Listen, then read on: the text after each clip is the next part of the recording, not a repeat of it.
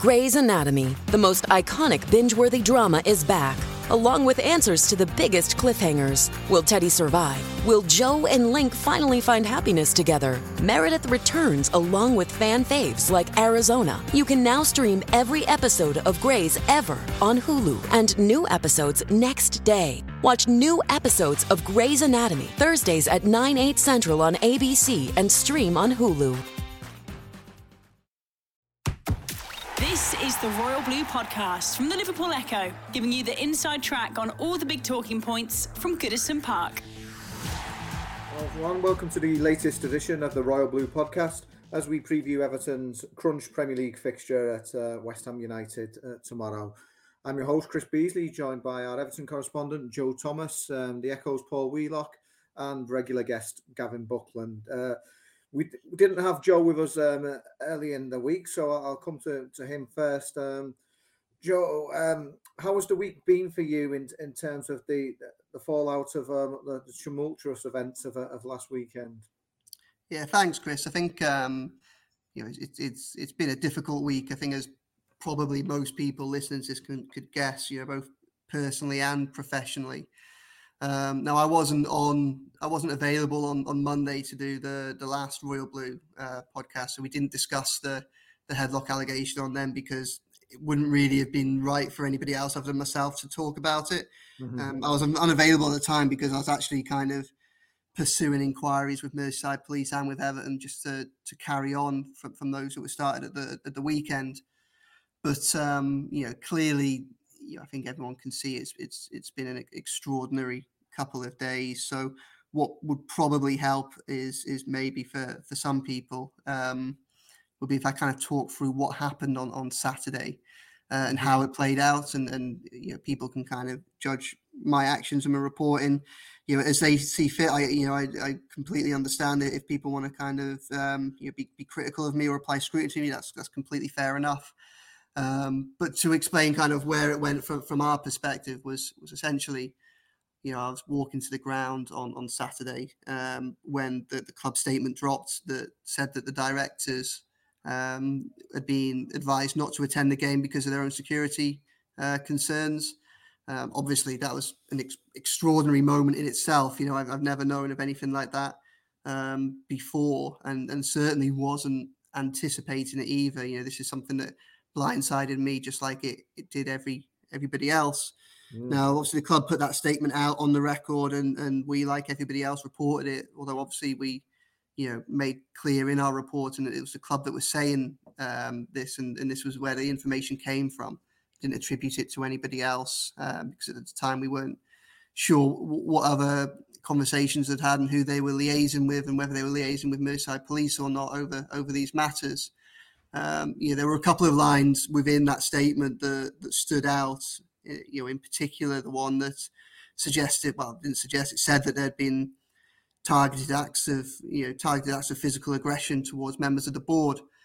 Again, that was a staggering claim to read, and something that was it stood out within everything else. And the obvious question that I think myself and probably pretty much every other journalist who was reporting on the game or who'd received the statement or was aware of it, the obvious question to ask was, well, what are these acts? What are these incidents?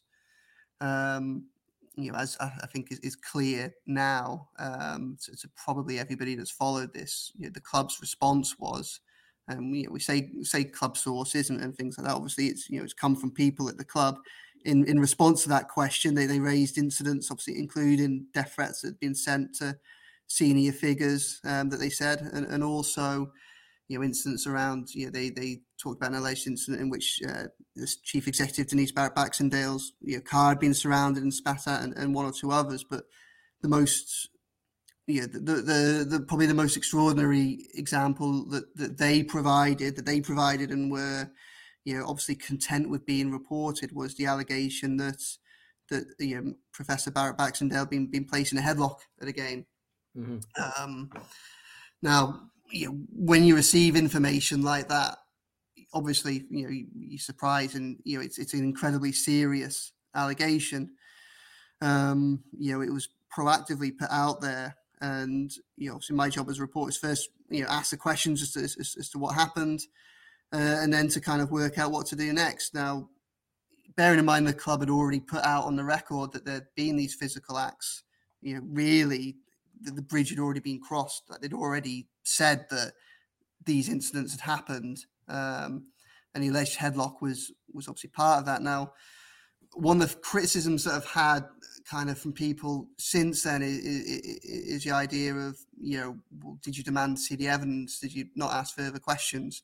Well, I did ask further questions. In terms of asking to see things like CCTV, it's not always quite as straightforward as that. And that's not always, being able to see things like that isn't something that you'd necessarily expect. There is a degree of journalism, whether people agree with this or not, that it's effectively kind of runs on good faith in your sources. Now, you don't automatically give people the benefit of the doubt and things like that. That's built over, you build up trust and credibility, and you view the scenario in which that person's telling you this.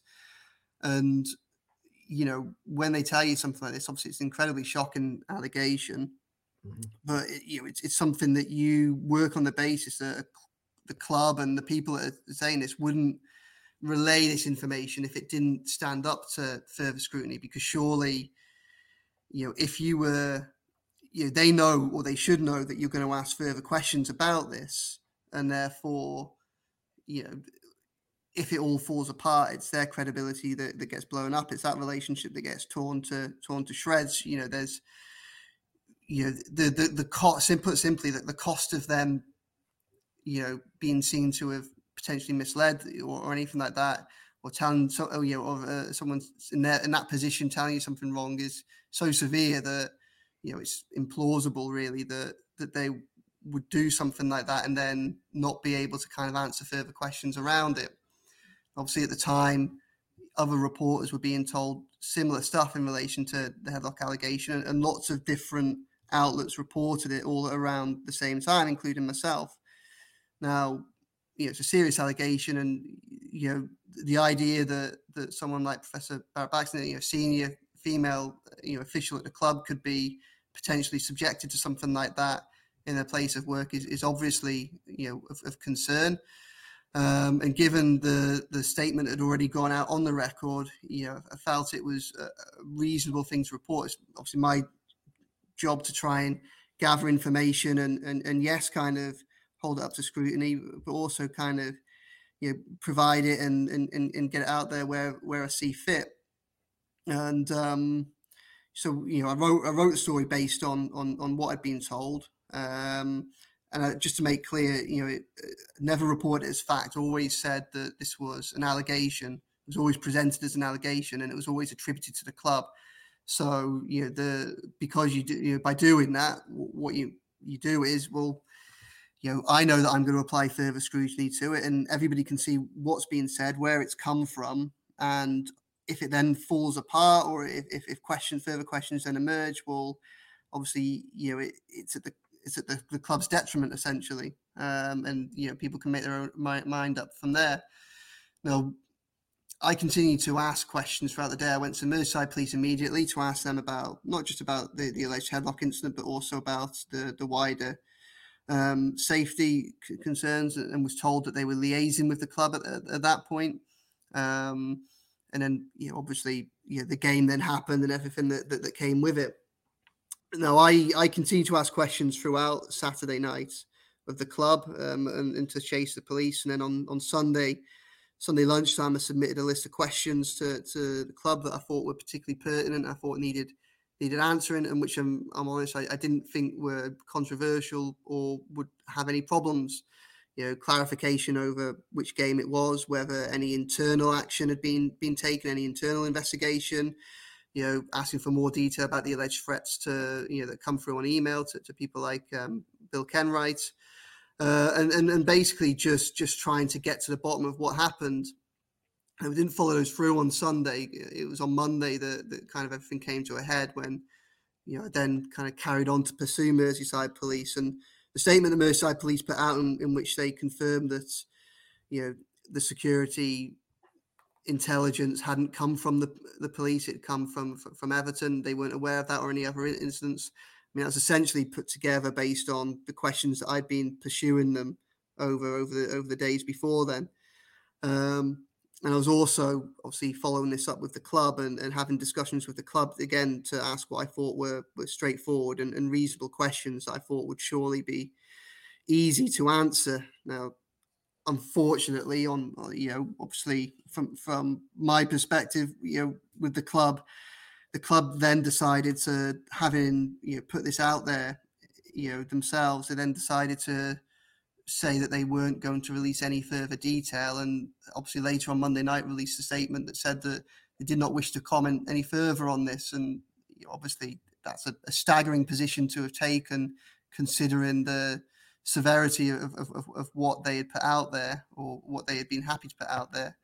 And it's one that's obviously completely unsatisfactory and certainly unhelpful from my point of view. But basically, obviously, I was made aware of the allegations on the Saturday lunchtime, and I sought to find out as much information as I could. They'd already put out there that there'd been these physical acts, and to be honest, when I received the information, one I thought it was something that was legitimate to report, so long as it was framed in the right way as an allegation, and that it came from the club, and immediately sought to apply scrutiny to it. And I think everybody can see that, coming a couple of days later and almost a week later as we are, that a lot of the questions have remained unanswered. Now, I can't make anybody answer them, unfortunately. I might be unsatisfied with how things have progressed, and obviously I can understand that it's myself and people around me, including Greg O'Keefe, who was working with to chase answers from the police and the club, relentlessly through the weekend and into Monday. Obviously, it's we've become the target of scrutiny and criticism for what happened, and I can understand that. I'm not saying that don't necessarily deserve, well, I'm not saying that any of that's undeserved, but obviously the way in which this has unfolded was so far outside the realms of which the world in which you'd expect it to have done at the time. When you're hearing this information on Saturday afternoon, that it just never crossed my mind that the club would then not be willing to back this up with further information.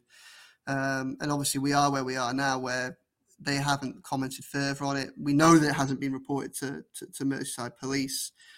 But they haven't answered further questions on it, and that's obviously their choice, and I can't force them to do so. But it's been a difficult week. Obviously, it's my integrity and it's my name that's kind of become the subject of a lot of attention in relation to this. And as I say, I can understand why people are asking questions of me, but I hope that just trying my best in this job, and it's very difficult at the minute. Everton are a very difficult club to report on at the minute because of the circumstances in which they find themselves, and the club are responsible for a lot of that. All I'm doing is trying to approach each situation as honestly and as fairly as I possibly can, and doing what I think is best with as each day comes along. And as I say, I acted with honest intentions on Saturday, and applied the diligence that I thought was fair. Obviously, all this is happening very quickly, but after reporting it as I say, as allegations, not facts, it then kind of led the efforts to then try and apply scrutiny to it to see what more information we could get. And, I think everybody knows where we are now, which is in a very unsatisfactory situation, but one in which it doesn't look like we're going to get any further answers over. So that's basically what's happened. Thanks for that, Joe. Gav, Joe's detailed that situation very thoroughly for us there. I'm not going to ask you and Paul directly to speak upon it, and that's not fair. And Joe's given his piece now. But I would say is that it's an unfortunate position to be in, given that last season the club's supporters were so instrumental in helping the team in a difficult period to get over the line and to stay in the division. It's not a particularly healthy position now to be in with the supporters and the club where that leaves us in the thick, let's be frank about it, of a real relegation battle. Yeah, well, I'd say a few results on the pitch would help, wouldn't it? Yeah. But that's the thing for me is a lot of this is, is to me a few results can, in terms of the relationship between fans, and the club, a few results on the pitch would help dramatically, wouldn't it? Yeah. In my opinion.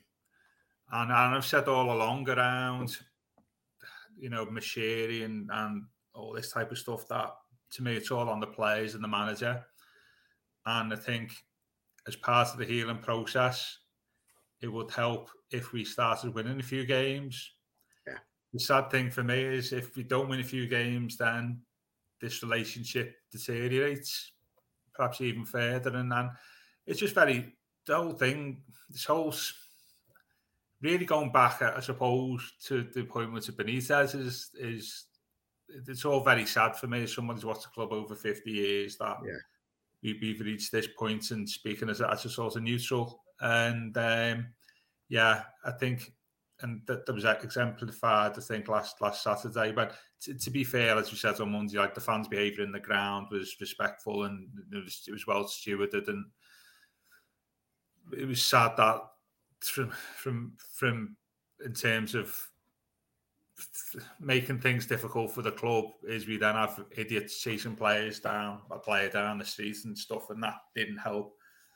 And the whole thing's just very sad for me, and hopefully we can just find a way in the future of making things start working again. And to me, as we'll probably speak on this pod, it's a win at West Ham might help, mightn't it? Yeah. Paul, Gav uses the word sad there, and I think that's apt, given that things are so poor on the pitch at the moment for Everton, and obviously this is connected to this. Mr.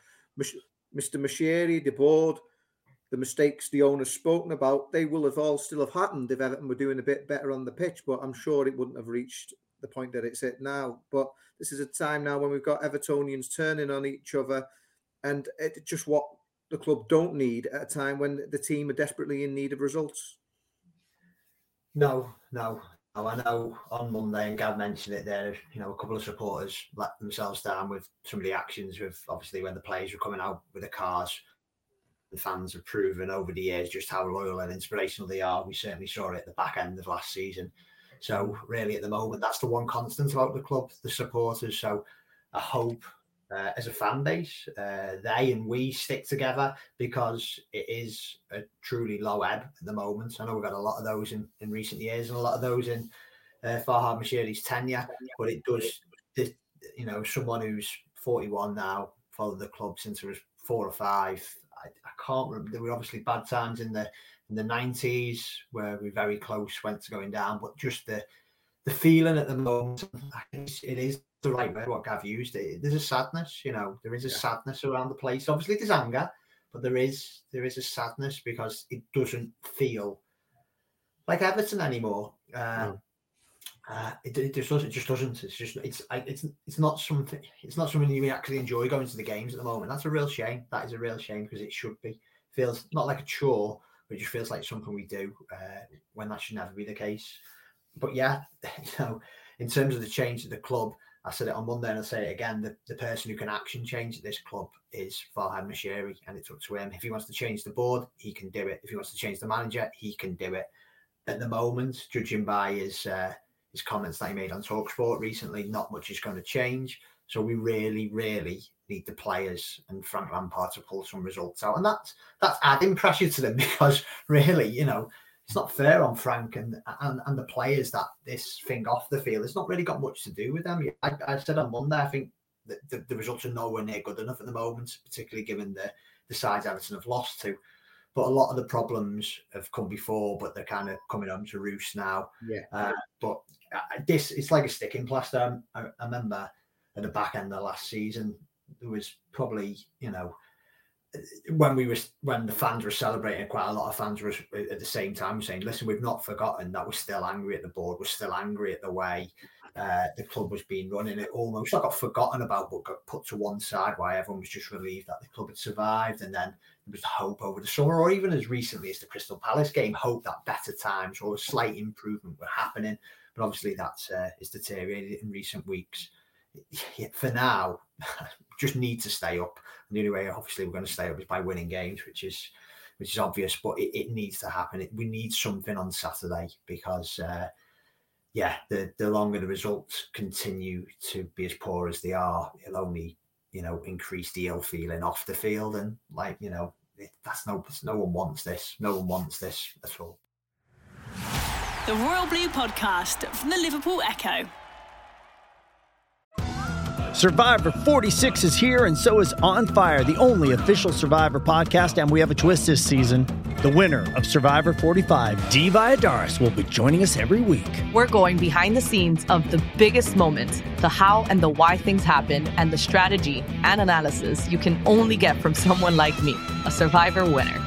Listen to On Fire, the official Survivor podcast, wherever you get your podcast.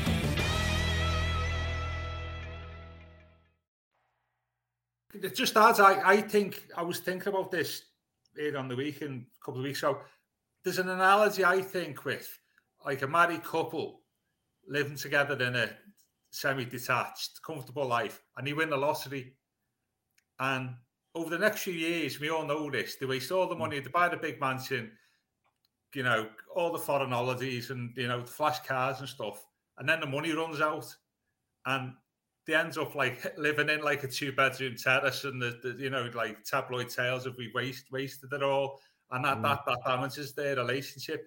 And it's a bit like that at Everton. I know it's not the proper analogy, where some of this I think is just the frustration of that. It's not worked as if Farhad's money's not worked. And I think this is like part that in some respects a big chance and a big opportunity is being wasted.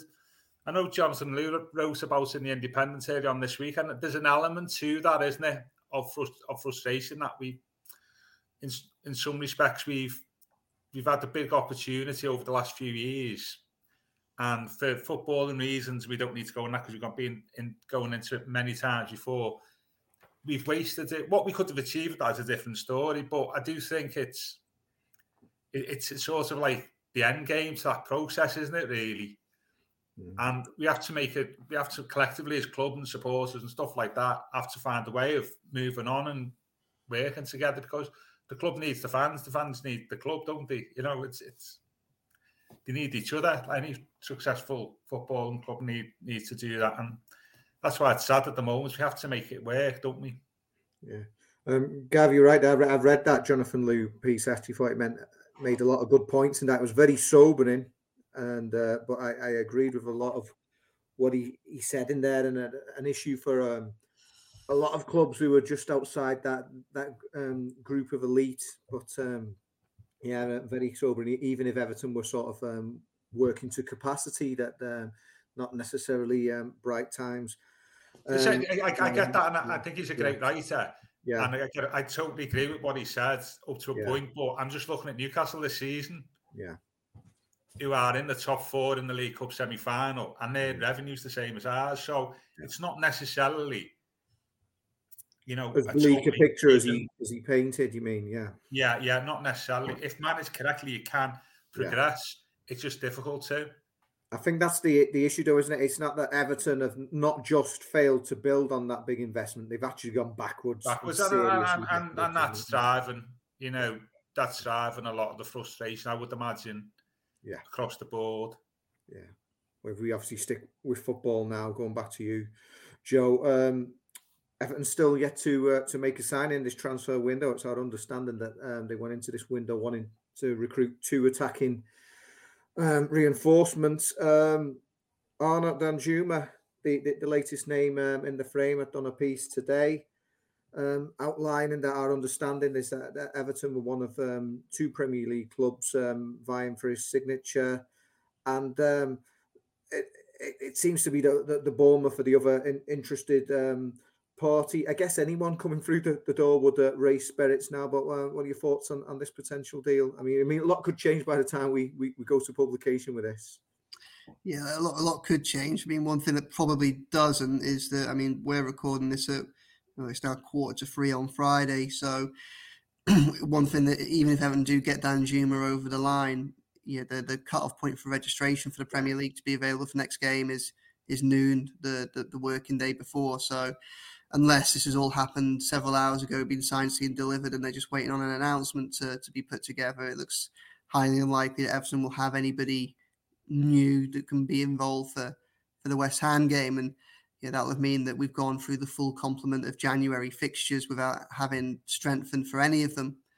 And I think the lack of business is just another element that just feeds into the wider frustration, because people rightly look at the situation and go, well, in terms of firepower, we've probably known since Richarlison's gone that Everton need more of that. Certainly once Dominic Calvert-Lewin had his injury in early August, and then even more so, we had the World Cup break to prepare for this. Obviously, it's all feeds into that frustration. And just last thing to say on all that, obviously, I know we've mentioned the actions of some of the fans outside the ground, the handful that were chasing after the cars. Obviously, one thing we haven't mentioned, and we may well have covered it on Monday, was the protests that took place after the game. And obviously, there was a significant number of people that stayed, and that was a peaceful protest and things like that. That was handled very well by the people that were involved in it, I thought, and there was no trouble in the ground or anything like that. They said it was going to be a peaceful protest and demonstration, and that's precisely what it was. Which I don't want to get lost in amidst all the other claims and incidents and statements of Saturday, everything that's followed through. But yeah, I mean, going back to on the pitch matters, I think looking at the bottom 8 now, as it stands, of the clubs that are currently in the bottom 8 of the table, there's only Leicester City and Everton that are yet to make a signing. Now, all of those clubs know that their Premier League survival will come down to some of the decisions that they make in this window, and it's significant. And January is almost the last opportunity that any club in a difficult or in a very good position has, in which they can if they have any control over how they impact things, you can positively help your cause if you go out and bring someone in, which is obviously something you can't do for the months after.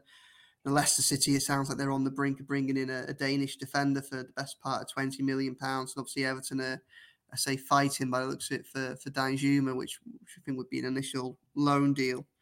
They need it. They need the support. We've known that. It's clear. Probably quite a number of us hoped that maybe the World Cup break and the chance to then further bed in some of the signings that came late in the transfer window, like Neil Maupay and Idrissa Gueye would help. But we haven't seen that materialise on the pitch yet. I think Dominic Calvert-Lewin's return has made Everton better in some respects, but again, he hasn't scored and it hasn't led to an improvement in things on the pitch. And I think it's increasingly clear that Everton need new players. Frank Lampard needs his hand strengthened if him and Everton are going to start improving their results. Because one of the things that we've seen in the games that we've had already, obviously the most recent one being Southampton, they had 2 new signings they could call on. They were comfortable enough to not even need one of them when they beat Everton on Saturday. Obviously Alcaraz came on, and the Orsic stayed on the bench. So they're all doing everything that they can to stay up. Everton needs to be doing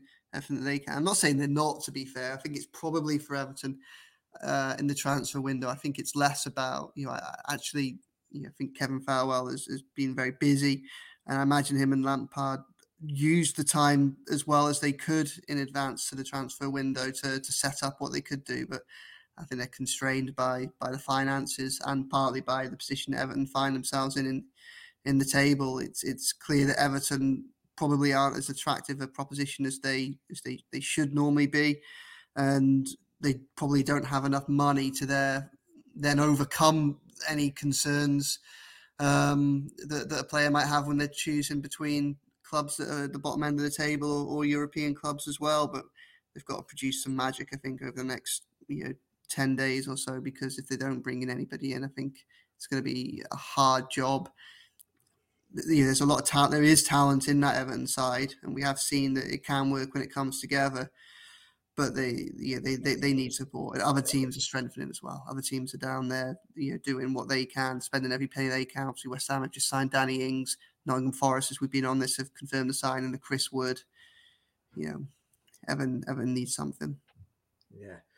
Paul, I'll come to you next, and there's a reason behind that, as I'll come clear why. I'll come to you first before I come to Gav. But Danjuma, you often get a lot of your scouting information from your lad, don't you? I mean, what info in the Wheelock household on what he offers? I mean, he's been in the Premier League once before with Bournemouth, of course. Yeah. Didn't score, which was concerning for his time in the Premier League. Did all right when they dropped down into the Championship, but didn't score when they were in the Premier League. Is he someone you know much about? Can you tell us much about? Are you excited by that potential prospect? Well, the 10-year-old in our household, when I told him this morning, seemed happy. So let's hope he knows about football than us. But yeah, I think his goal scoring record at Bournemouth was excellent. But then you have a closer inspection, and all the goals came in the Championship. There's no doubt in the fact that he had success at Villarreal. I think the reason why he's fallen out of favour this year is just because Emery's left and the new manager, he seems to be out of his plans a little. He's been actually linked, hasn't he? I don't know if you guys know as much, but he was in the gossip columns for a number of years linked with Liverpool because supposedly Michael Edwards, who was obviously Liverpool's old sporting director, I think he had some links with Bournemouth. Quite a few players seemed to make the move, didn't they, from Liverpool to Bournemouth there. And there was rumours that he could make the move over there at one stage. He's what I know of him. He can play across the front line. You know, he's direct. He's got a goal in him. And the Bournemouth fans, I know a Bournemouth fan who I spoke to, not recently, but I know they rated him so highly and they were really good to see him go. But obviously the Championship was too easy a stage for him. But he's got good pedigree, isn't he? And it's it's a signing that when you saw it come out late last night, I think Sam Wallace in the Telegraph, because we've been covering it all week, but for the first time, someone put someone said, it could be linking towards Everton, and then you followed it up today, Chris, with obviously it seems like a bit of a two-way fight between us and Bournemouth. You can tell by the reaction that we need something, don't we? It's like what Gav was talking about earlier. Yeah, first and foremost, we need results on the pitch, but there is still a lot of unhappy. But that doesn't mean to say that we can't still have a bit of joy within it. And I don't think signings, as proven over the years with our recruitment, are not the be all and end all. But it just gives us a little hope because, as Joe rightly says, Southampton 2 players in there.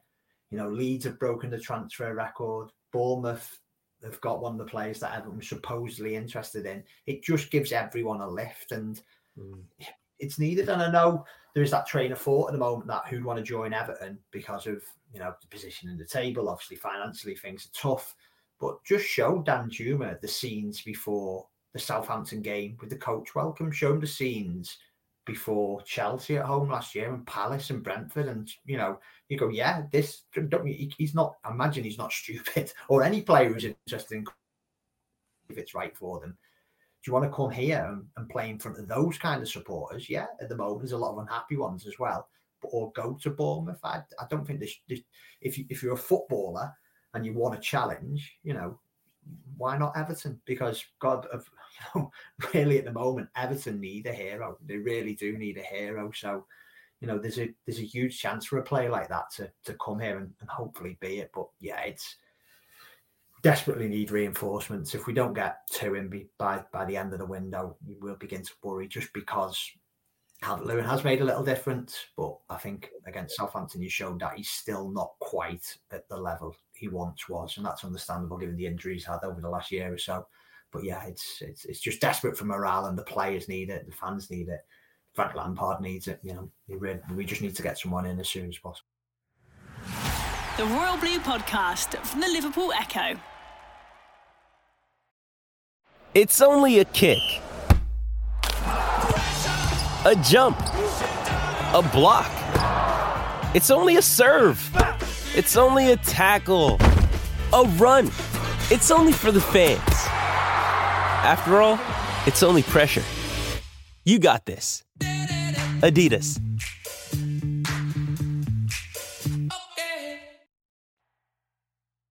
You make some very good points there about the support, because obviously Bournemouth is playing very much in the smallest ground in the Premier League, and Villarreal, for all their success, have got quite a small support base as well. So I just wonder if the temptation of playing for those Evertonians will help. Gav, like the lads have said, any sort of signing at this stage will boost morale, and it is going to be an encouraging sign. But one player I know I sort of came to you with this one called earlier in the week. Danny Ings, you didn't fancy him, but David Moyes obviously did, because he snapped him up and he could be playing against Everton tomorrow. Frank was asked about this in the presser yesterday, and anyone who saw Frank Lampard could see that. I think it's fair to say he's one who Frank might have actually thought could have improved the Blues squad. Yeah, that's why they're managers, and I'm not, I suppose, really. Frank was quite complimentary about him, wasn't he, really? He was very complimentary about him, without a shadow of a doubt. Ings has been a good pro, just his injury record. As I said on Monday, that I think when he left Liverpool 2018, something like that, 17, I think he would have made a good signing for Everton. Yeah. And but at the same time, that's it. It's his injury record and age and stuff. So I didn't fancy him on that basis, but it's there, isn't it? Now, if he can play tomorrow, we all know what's going to. I think a joke going up. I think a joke on Monday. At least if he signed and that, it'd stop him scoring against us. And now he's unexpectedly turned up for our game on the Saturday. So there is there's a famous two-word sentence involving Everton and that, which may be pulled out on Saturday, isn't it? Really, if he can play, but I think this lad from Villarreal and stuff like that, somebody like that is a far better proposition for me for a large number of reasons. So, but I can only say I really get the bring a couple of players in, whatever it's loans or whatever. But football's a squad game, and we're going to stay up or develop. And Frank getting the best out of the 15, 16, 17 players who were established in the squad and have been since the start of the season. Hopefully, if you can do that, hopefully the 2 or 3 other signings that we hope will come in before the end of the month will be the cherry on that cake. We can't stagnate where we are at the moment, the current squad, and expect 2 or 3 new signings to elevate us up the table. That's not going to happen. It needs to get the other 17 or 18 players who are playing regularly, playing better than what they are at the moment. Mm-hmm. And Gav mentions, Joe, that those players need to be doing better than they are at the moment. We discussed this on Monday, but the fact that for the first time there was that supporter discontent after the game. There was the planned protest that we all knew about, but the chance of you're not fit to wear the shirt. When I was at Frank's press conference there yesterday, because obviously you were off yesterday, but you've seen what Frank said, and he was talking about how he and the players, they can't make excuses. They can't point the finger at anybody else. It is ultimately them who have to take responsibility for these results. Yeah, he's big on responsibility, Frank. Like one thing he doesn't seem to shy away from is his own personal responsibility and his belief that the players have to take responsibility for a lot of what they do as well. He's someone, I think, that when you speak to him and when you have discussions with him kind of in front of the camera and behind the scenes, obviously we all know the career he had as a player was exceptional. He's one of the most prolific goal scorers in Premier League history. And obviously he has a trophy cabinet to match as a player, but he's someone that he's one of those players who is quite humble with it. Like he'll always say that it was down to hard work rather than any kind of innate talent. It's because he would be the first one on the training pitch and be there throughout. And you sense that he expects the same from his players. And you kind of over the course of the past 12 months, you kind of hear it when you see him respond to other questions like over, Dele Alli and what he expects of him. Again, it's that drive and that determination to be the best that he's demanding. And you see it a lot when people have asked about how to get more out of Anthony Gordon. It's always about more work on the training pitch. How do Everton get more goals? More work on the training pitch.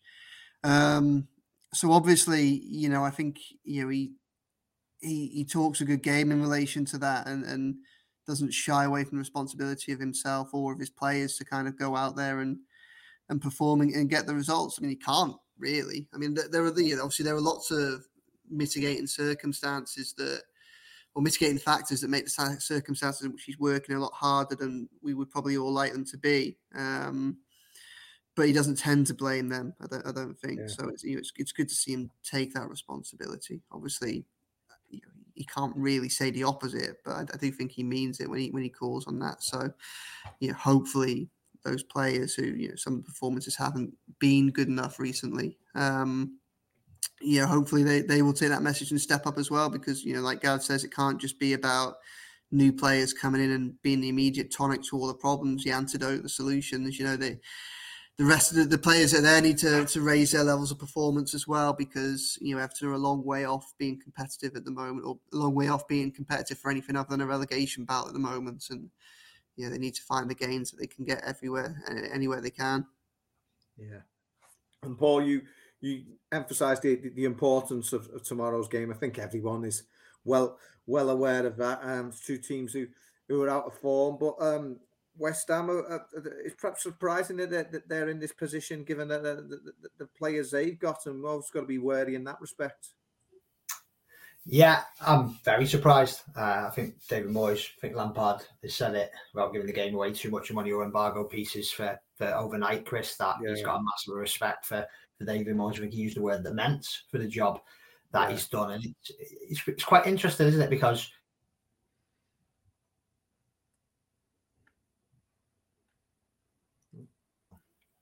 we never knew just, how well he would have done with that. And probably the first time in his West Ham tenure, he actually was, the purse strings were really loosened in the summer. It's gone badly wrong.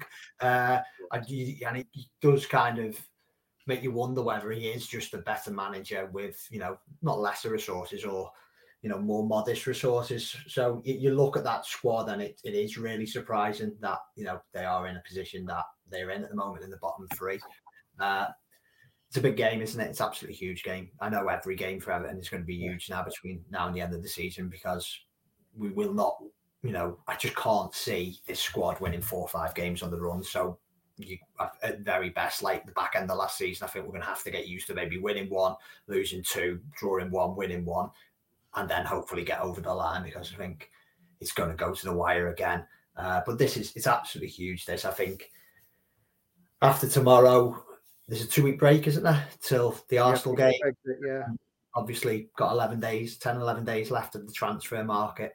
So I know Farhad Moshiri says that we've got to back Lampard, stick with him. But, those, I think the questions over his future, if we were to lose on Saturday, would intensify really, particularly be magnified or maybe heightened by that break. But as Gav said earlier, the biggest tonic we can all get at the moment is winning football game and trying to be upbeat, beat West Ham above them, get out of the bottom 3, and then you can bring in teams up to like 13th, 14th. It is still very tight in there, as bad as it seems on the pitch at the moment. There are a lot transform it.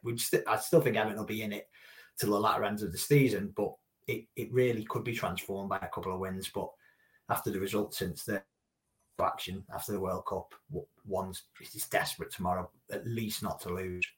Yeah. Gavin, I mean, it's a relegation 6-pointer in January, isn't it? Halfway through the season, and it's got to this magnitude. I mean, ironic, really. Obviously, Frank Lampard has his West Ham United links, not just himself with his father, and there was his own rather acrimonious exit from the club. And he spoke this week. He said, "Oh, that was a long time ago." But for Everton to come up against David Moyes at this juncture, I mean, we've spoken about how Farhad Moshiri has backed Frank and says that he believes he'll get it right, but a lot of reports coming out of London that David Moyes could lose his job if he gets a bad result this weekend. Yeah, absolutely. Just a funny thing, you are right about Moyes and his transfer dealings is at Everton. His marquee signings, most of them didn't work, did they? BT, Andy Johnson, Billy Dinov, Yakubu, he was injured. The only one that really did, he spent a lot of money on that work, was probably Fellaini. His better signings were the ones that were sort of mid-range type players. And it's obviously the same at West Ham. But you are right, Chris, and there's a bit of a difference between we played a few relegation threatened teams in the past month or two. But this is different to those games because we played Bournemouth with the caretaker manager, didn't we? We played Wolves with the new manager and Southampton with a relatively new manager. We've not played one with the manager who's under threat himself. Right. And who's playing at home as well in front of 60,000 supporters. So, if anything, there's more pressure on Moyes tomorrow. I know this sounds daft than Lampard, I would say. even because he's at home. And they've been struggling. I mean, struggling for the year in the league, haven't they? The decline goes back to the start of 2022. The best performance has been in Europe, even this season. And it is funny, as I said last night, it is the footballing version of Schrodinger's cat, isn't it? That Moyes can both increase and decrease his chances of being Everton manager by winning tomorrow, isn't it? Really? Yeah. And so it's an odd setup all round. And as you say quite rightly, what's been lost in all this? All about Evans' pass with Moyes, but Lampard's pass with West Ham. Yeah. You couldn't, I suppose if for many different reasons, if you're going to do an Amazon Prime on the lead up and documentary on the lead up to one game this season and the aftermath of it, it would have to be this match, wouldn't it? It's got so many different aspects to it. It's just untrue. And it's fascinating. They're just sorry not broadcasting, really. It's a good old 3 o'clock kickoff. But yeah, we played a lot of relegation-threatened teams. But tomorrow's difference is that the opposition manager's under threat, and that's not really happened this season. And as for relegation 6-pointers in January, I remember going to Crystal Palace in 2004, and it was the second game of the season, and we're calling that a relegation. So this is relatively late in the season since then. So yeah. There's all sorts of setting aside the Everton stuff maybe on this week. Yeah. The number of different aspects to this game is unbelievable, isn't it? Really, I can't think of anything like this before ever watching Everton. Yeah. Well, Joe and myself will be making the trip down to East London, so it's predictions time. I'll get the ball rolling. I will say 0-0. I'm going to go with a goalless draw and hope that Danny Ings doesn't continue his record-breaking scoring streak against the Blues. Joe, what are you going to say? Yeah, I mean, I just agree with what Gav was just saying there in the sense that there are so many potential narratives that will come from the result of this game and the 90 minutes that unfolds. It's like you're standing at the beginning of a massive flow chart and you're just waiting to see which one goes, which path you're going to go down. But so I think what will probably happen is a bit like you, Chris, where the one result where everyone's just kind of left confused with how to interpret is a draw, and I imagine it'll be that at the end of it. And I'll go for 1-1 and us making the journey back from East London, trying to work out what that means for Frank Lampard, what that means for David Moyes, what that means for Everton, what that means for the relegation battle, and probably just going to bed for another sleepless night with no real further answers as to where things are going. Okay, Paul? To being very positive there. I was just having a look. They've actually not won the league since the same weekend that we beat Crystal Palace. So it really does reinforce how out of form they are. And yeah, I think Gav makes a great point. It is. There's no new manager bounce here. Moyes, there's not been any reports this week that Lampard, I know his results suggest that he is or should be under pressure, Frank, but there's real reports about Moyes that he could go if they were to lose this. So there is genuine pressure there, and it's just goes to show how good recruitment and how, getting things right on the field, you can transform your fortunes, because it doesn't feel too long ago since West Ham had those protests when they lost 3-0 at home to Burnley and people trying to get on the pitch. And then obviously within a couple of years, they were getting to the latter stages of European competition, which Moyes and his players deserve massive credit for. But obviously it's gone badly wrong this season, and it might be just a chance for Everton to get something tomorrow. It wasn't too long ago that we seem to have an excellent record against West Ham. So I'm going to go 2-1 Everton. With Danny Ings definitely scoring, because there's nothing much more certain than that. I'm sure they've just signed him for tomorrow's game more than any. Danny Ings scoring in vain, says Paul. That's what I'll go for. Wow. Gav, what are you going to tell us? Yeah, I was just thinking the last time Moyes took charge of a team against Everton when the job was under threat, we know what happened then, don't we? So, yeah, I suspect if you offered, going back to Joe's score, I think if you offer both managers 1-1 tomorrow, they'd probably bite your hand off for it. Yeah. To be honest with you, I think after all the hype and all Joe's flow chart scenario, which I get, actually, there is you could probably go onto a second page, couldn't you, on this one as well, after all the hype, I think the flow chart will probably go right down the middle, Joe, and not deviate. on any plots and subplots, and we'll end up being a 1-1 draw. And I think I'll go with that. And I think whatever happens, it's a game if you're not there to watch from behind the couch, isn't it? Whether you're a West Ham or Everton fan. Yeah. And it's a fact. After everything that's gone on this week, you couldn't have picked a more chaotic, multifaceted game to end what's been a difficult 8 or 9 days for everybody, couldn't you? But this, this crisis is not going away quietly, is it? Really, with this game on Saturday. Right. Well, if you can bear to come out from behind the couch, you can follow the game on the Echo's live blog. As Joe and myself, we won't be behind the couch. We'll be there with our binoculars from the vantage point of the press box at the former Olympic Stadium there, now London Stadium. And we'll be back with you next week to talk about all what went on in the capital at the weekend. So that's thanks from myself, Chris Beasley, Paul Wheelock, Gavin Buckland and Joe Thomas. This has been the Royal Blue Podcast. You've been listening to the Royal Blue Podcast from the Liverpool Echo.